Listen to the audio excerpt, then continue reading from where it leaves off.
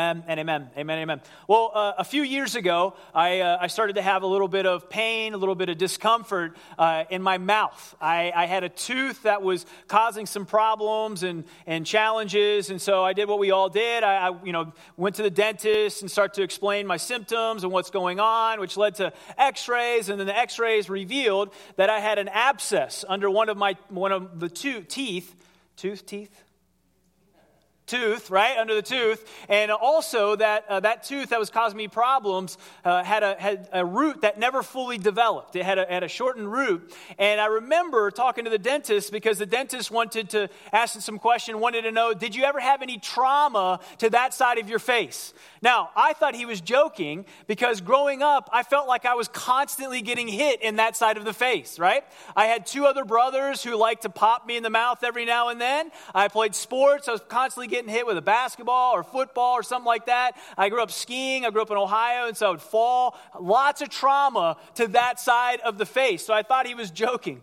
Well, the other side to it is that I asked him if we can just leave it alone.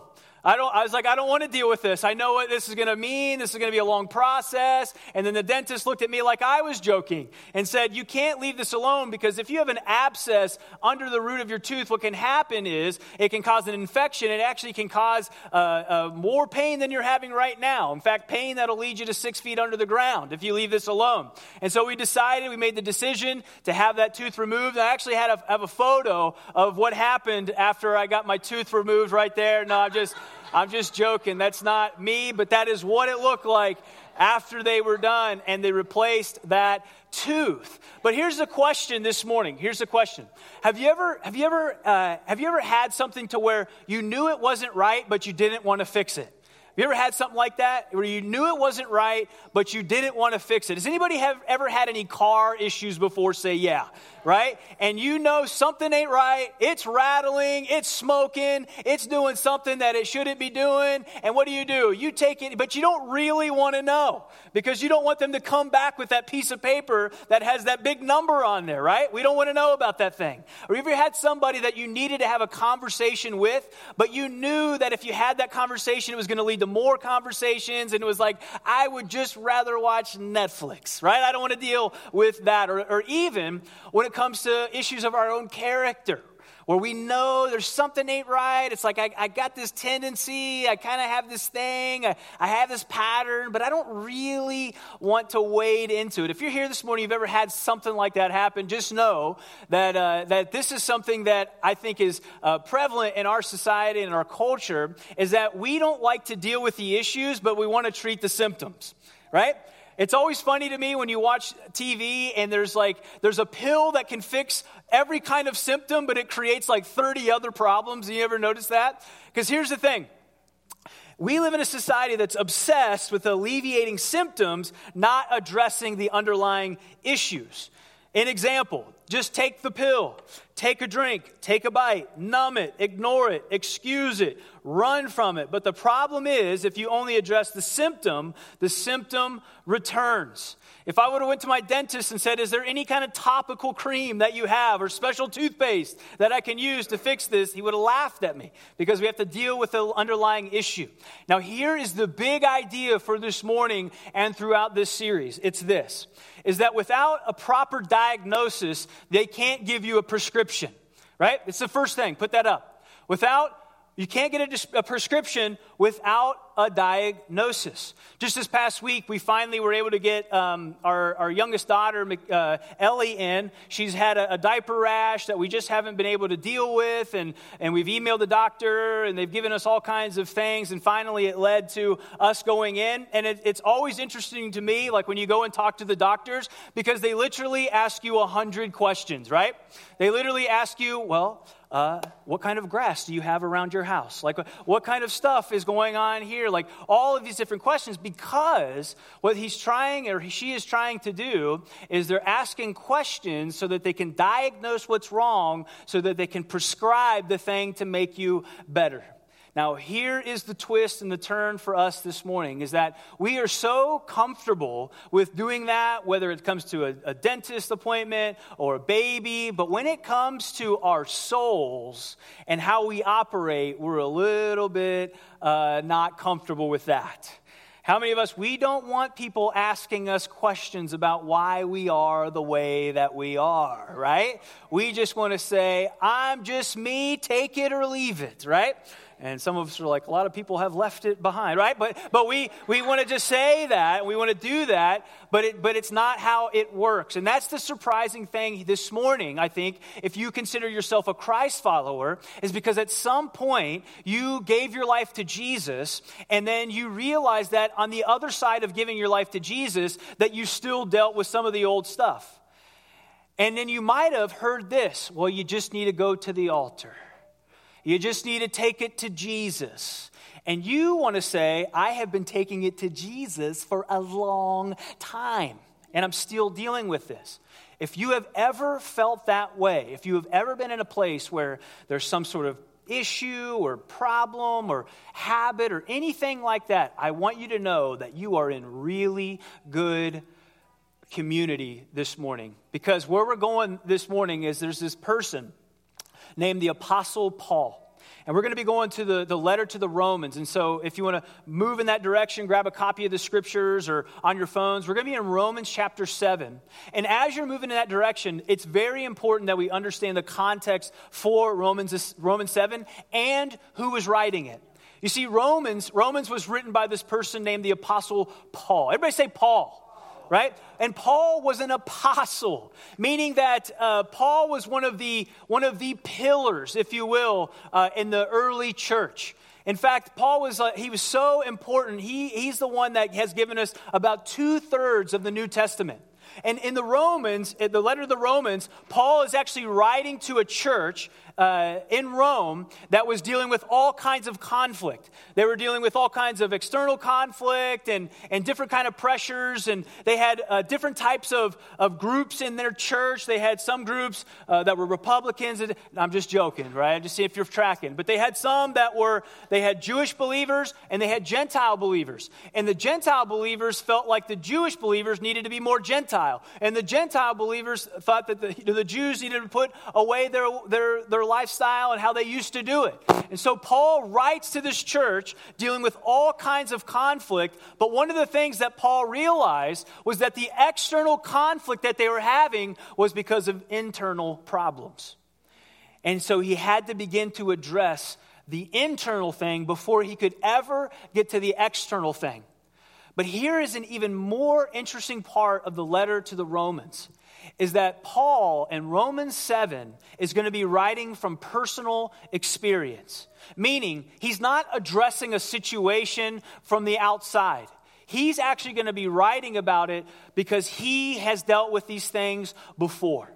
So if you're here this morning and you've ever wrestled, you feel like you're a Jesus follower, you feel like you've been following him for a while, you're trying to live this life, you're trying to do what's right, just know that Paul is in your boat as well. Check this out. We're going to read Romans chapter 7, beginning in verse 15. If you've got it, would you say, I got it? All right.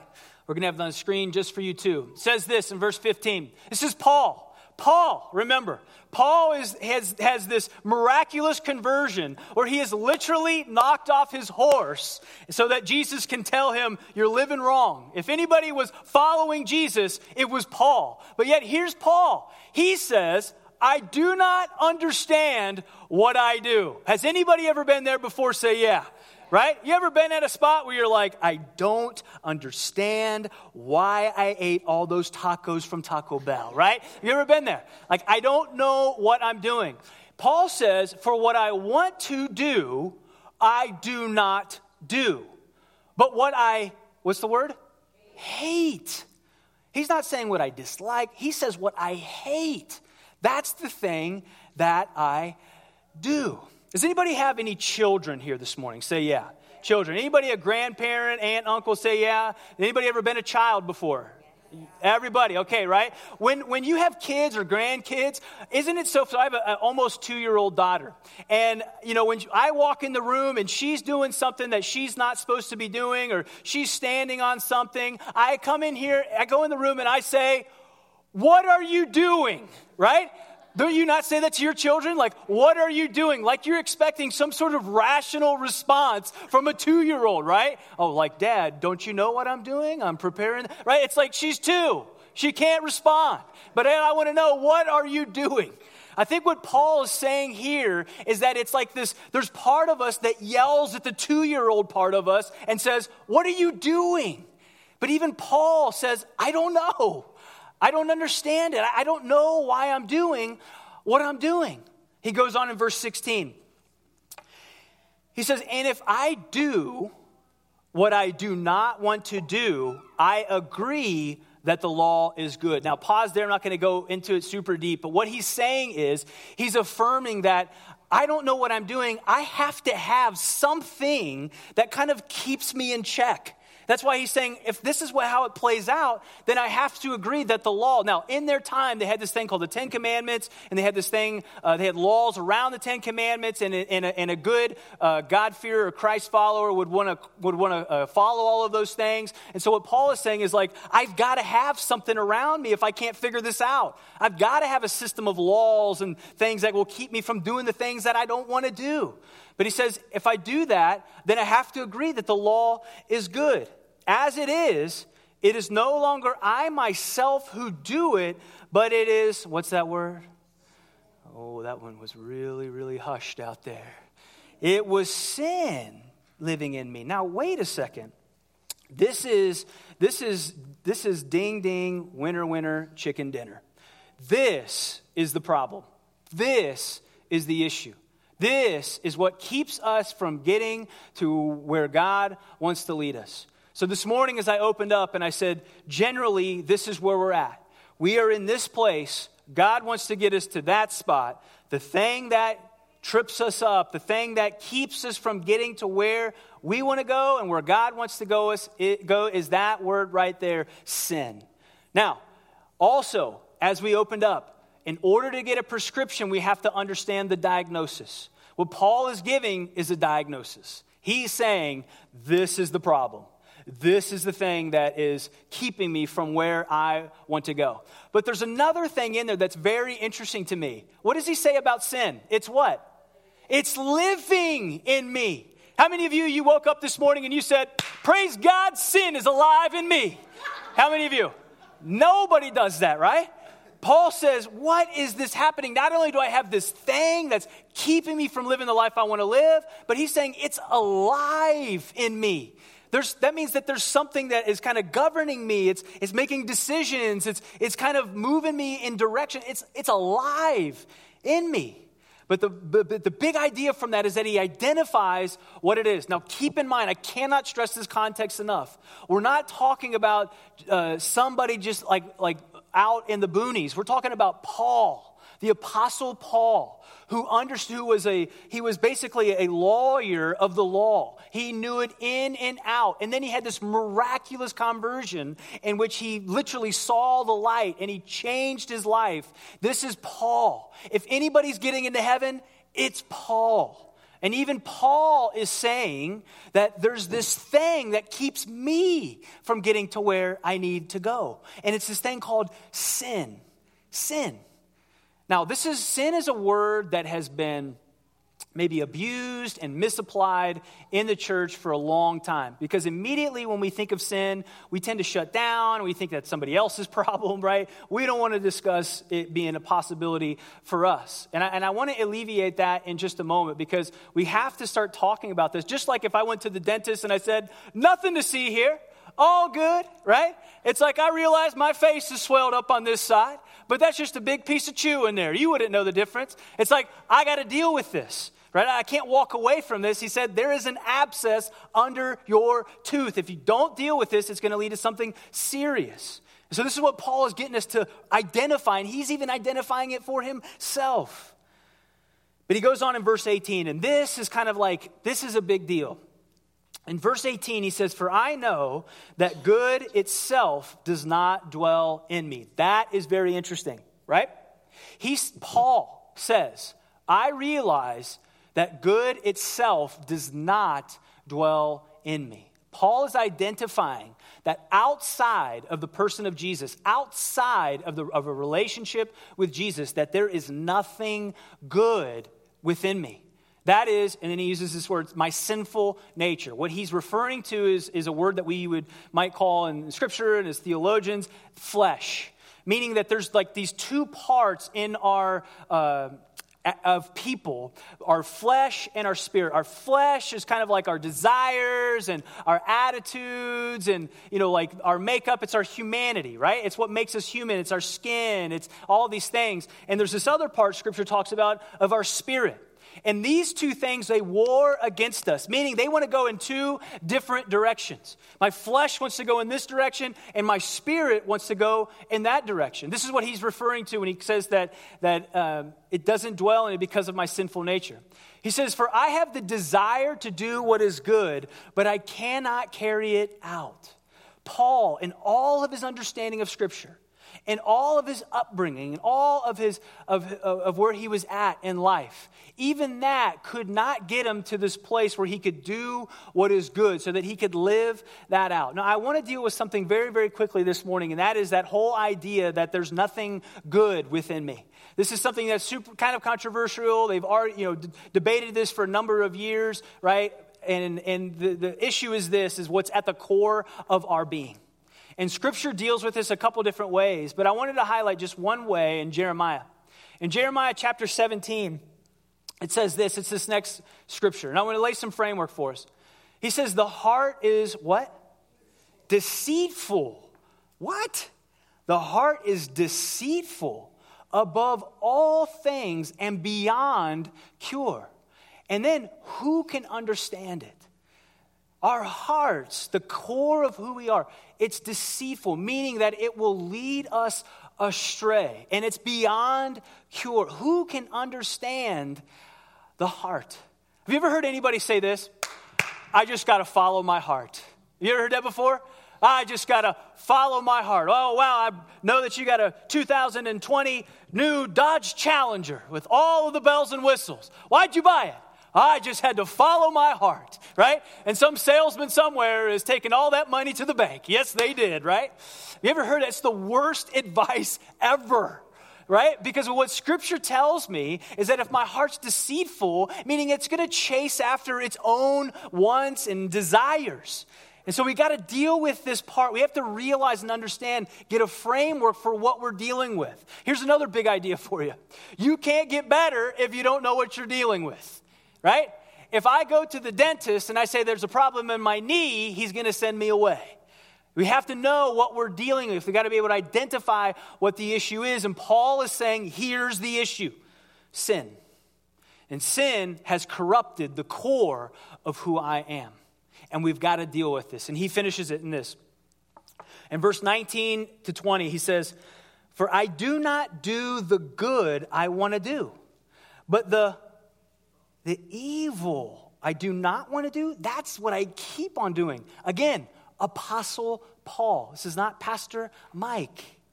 Now, if I do what I do not want to do, it is no longer I who do it, but it is sin living in me that does it. This is the core issue. This is what we're going to unpack today and the next couple of weeks. But before we do that, I want to give some just real broad context of where God is leading us. There's two things I think that God wants for every single person in this room and every single person under the sound of my voice, especially those who are Jesus followers, is that God wants to bring you life and he wants to bring you peace. He wants to bring you life, and he wants to bring you peace. Very quickly, you can go home and study this for yourself. In John 10:10, Jesus identifies why he came. He says that the thief comes to steal and to kill and to destroy, but I have come so that they may have life and have it to the full. Not just a little bit of life, like a lot of life, like Funner, California type of life, right? A lot of life, abundant life. This is what I want to lead you to. The second thing is I want you to have peace. Peace. I could argue that peace is the most thing that you want in your life. Peace. How many of you would say, I want financial peace? Say yeah. Oh man, there was like two people. The rest of you can take us to lunch afterwards, right? Well, how about this? How many of you would like to have relational peace? Say yeah. How many of you would like to have peace in your family? Say yeah. And how many of you would like to have peace in your soul? Say yeah. Yes. This is where God wants to lead his people. He wants to give you life. He wants to give you peace. It's important to understand where you are going so that we can know how to get there and what keeps us from getting there. Now, Paul has identified that it is sin that keeps us from getting to where we want to go. And let me peel that very, very quickly this morning. So sin, this is a definition from a person named Cornelius Plantinga. And this is what he says. Sin is the culpable disturbance of this word shalom. Shalom. Now, when I say peace we get from one of the Hebrew meanings for peace is this idea of having balance, is of having wholeness. Another way that I like to describe shalom is that when there is nothing missing and there is nothing broken. When you have shalom, when you have peace in your life, there is nothing missing and there is nothing broken. You had your 4th of July holiday and the right people came over to the place you wanted to come. And all the meat tasted so good, right? Man, am I the only one on this, right? Right?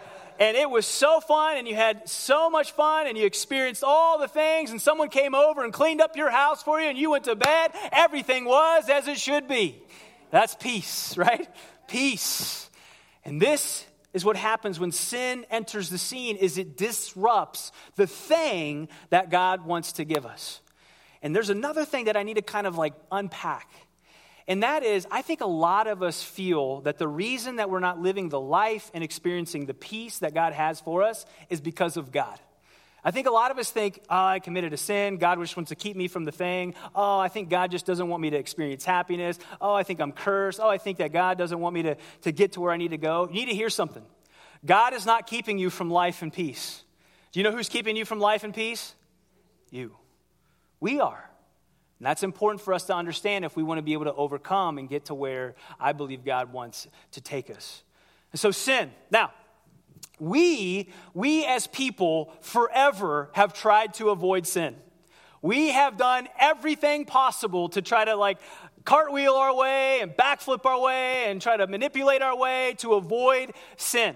In fact, there were these people, they were called the Desert Fathers. Everybody say the Desert Fathers. The Desert Fathers. And I brought a photo of some artwork around this time. And the Desert Fathers, it was right after the church, after Jesus came and the church was born. The Desert Fathers is a group of people, they realized like, I want to get away from sin. Man, this life that God has, it's so good, it's so awesome. But I noticed that there's this sin problem that keeps me from living this more fully. And so they felt like, oh, maybe it's culture. Maybe culture has corrupted me, or maybe it's the politics that have corrupted me, or maybe it's society, right? Or maybe it's whatever the thing, and maybe it's Instagram. Right? But maybe something, right, has corrupted me. So what they decided is, we'll just remove ourselves from society. And so what they did is that they packed up their stuff and they left and they went out to the desert. There we go. That's why they're called the Desert Fathers. And so they go out to the Desert Fathers and they decided, hey, we're going to set up our own little community. And there's not going to be any of that stuff. We're going to leave all the social media. We're going to leave all of the stuff. The TV's there, right? And we're just going to live together. We're going to worship God. We're going to arrange our lives around the worship of God. And they set up their little community. But guess what happened? They realized that even though they removed themselves from what they thought was a place of sin, that they still had this draw towards sin. And they realized, how can this be? And it led them on this journey through Scripture to begin to understand and read. And what they realized was that what Paul was talking about when he said that there's a sin living in me, that even if I leave that place of sin, I haven't left sin because it's still in my heart. And they developed, there's what they call the 7 deadly sins. Have you ever heard of that before? Right? The 7 deadly sins. And the 7 deadly sins it's not in the script, there's not a Bible reference that references these things. But what they did was they combed through Scripture and they realized that there's 7 categories, if you will, of sin that all of us seem to fall into. And that's what ends up keeping us from where we want to go. Now, one of the words that we're going to use is this word called vice. Everybody say vice. Right? Not Miami Vice, but vice, right? And this is what a vice is. I brought a definition. This is what a vice is. A vice isn't an isolated occurrence of sin. Now, that's important because I think a lot of us, when we're following Jesus and we commit a sin, we think that, oh, I just committed that sin. What I need Jesus to do is sprinkle his little dust on that sin, and then I'll be okay. But what you have to understand is that sin is a symptom of something. Sin comes from some place. Maybe it was trauma when you were little. Maybe it was a decision you made. Maybe it's a pattern. But it came from some place of what we call a vice. And a vice, it's not an isolated occurrence. It's a whole sin system. Think of each vice as a compulsion, a habit, an addiction.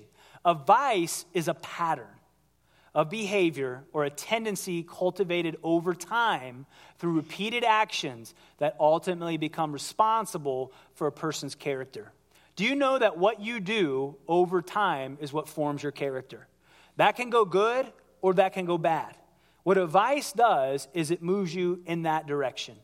And so when we talk about sin, we're not just talking about like an act. We're not talking about just one thing that happened. We're talking about there's actually a system that came from, and that's what Jesus wants to unroot. That's what he wants to get under. That's what he wants to begin to uproot so that he can put something else in its place.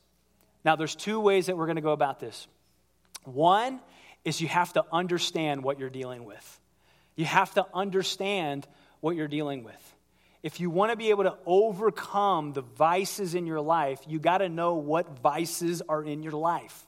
Because when we think of sin, we just kind of like paint this broad picture of whatever it is, and it comes to mean everything and nothing. And so we got to know what we're dealing with.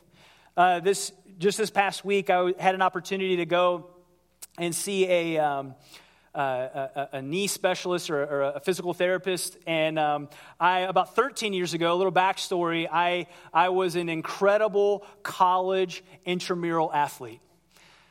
I'm joking about that, right? We were playing rec sports when I was in college, and I was playing flag football with some others and was running a route, made a cut, heard two little pops in my knee, and then sure enough, an MRI later, realized that I had torn my ACL, and so I went to the doctor and had that fixed. They did a hamstring graft to fix the ACL, and ever since then, it was fixed, but I always felt like it wasn't right.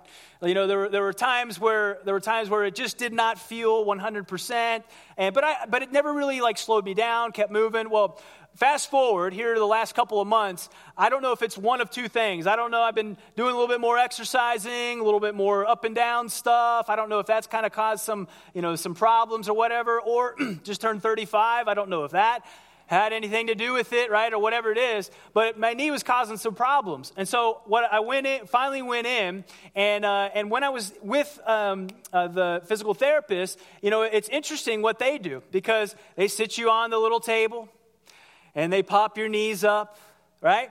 They check the good one, and then they check the bad one. They start bending that thing like you don't want it to bend, right? They start moving it. They start asking you, does this hurt? And you're like, yeah, that's why I'm in here, and they start moving it and doing all kinds of stuff. And like, sure enough, as he was moving it, had me do different things, he was able to kind of isolate it and identify what the problem was.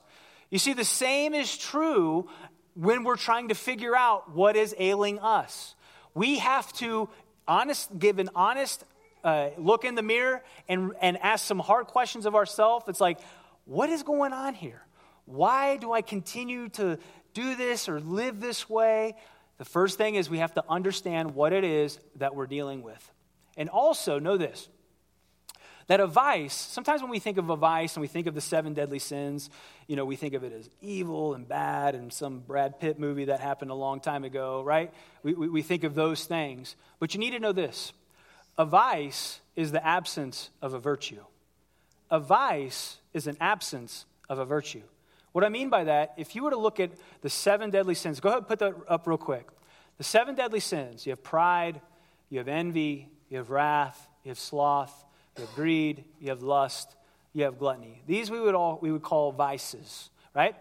But a vice is an absence of a virtue. In fact, what we're going to see is that as Jesus begins to work with us and help us unroot this stuff, you're going to find that he doesn't just come and take this thing out and leave it void, but rather when he comes and he takes out a vice, he replaces it with a virtue. And over the next 7 weeks, it's interesting, because in the Sermon on the Mount, in the Beatitudes, we see the virtue that God intends for his people to live by. All those things, I would say, are just misapplied virtues. Meaning that you had a desire, you had a want, you had a thing, and rather than allowing God to point you in the right direction to pursue that virtue, what we end up doing as people is we decide to meet our own needs our own ways. And Jesus understands, God understands that he created us, right? He knows, but he also knows that we often go in this direction when he wanted us to go in that direction. So first thing is that we have to understand what we're dealing with. The second thing is this, I want to end with this, I want to invite the band up, is that Jesus paid it all. When we say that, when we celebrate the resurrection and we look to the cross, you got to know this. Jesus paid it all, right? And we sing that song, Jesus paid it all to him I owe. That's beautiful, isn't it? I'm just joking, right? But we sing that song and we celebrate what he did. He accomplished it. What he accomplished on the cross is done. The blood that flowed from his body washed every sin of mine clean. But you got to know this too, that what Jesus does for us to find healing is he works with us. You see, we partner with Jesus in our own healing process. That's why when we say, hey, you need to go to the altar, you just need to give it to God. Yes, but it's an and. It's an and. And we partner with Jesus for our own healing. And in Ephesians 4, let me end with this. In Ephesians 4, Paul is writing to an audience, and he wants to remind them of how we overcome. He says, that, however, is not the way of life you learned. When he's writing to them, they were dealing with some stuff, things that they knew that they didn't get from him or didn't get from Jesus. He says, that's not the way of life you learned when you heard about Christ and you were, what's that word? Taught. And you were taught in him in accordance with the truth that is in Jesus. Verse 22. It says, you were taught with regard to your former way of life to put off your old self, which is being corrupted by its deceitful desires, to be made new in the attitude of your minds, and to put on that new self. Scripture uses a lot of language about when we become new and we begin to follow him, almost like a garment.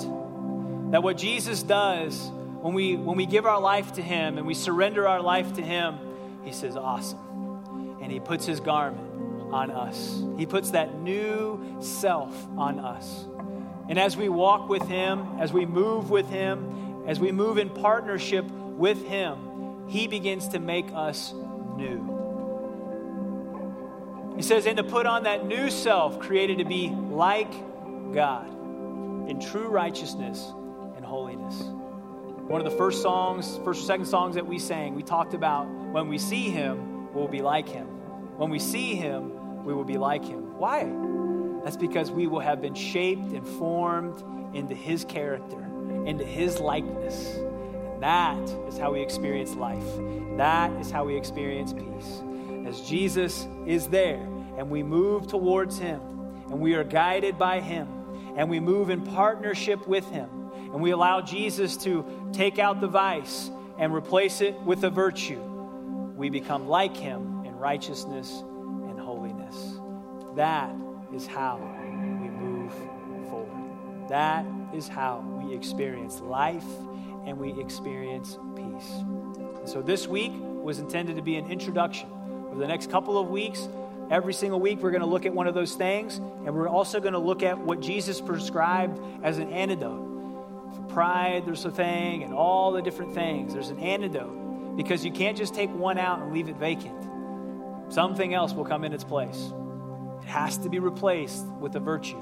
The good news is that Jesus wants to walk with us because he's for us. Amen? Let me pray for us this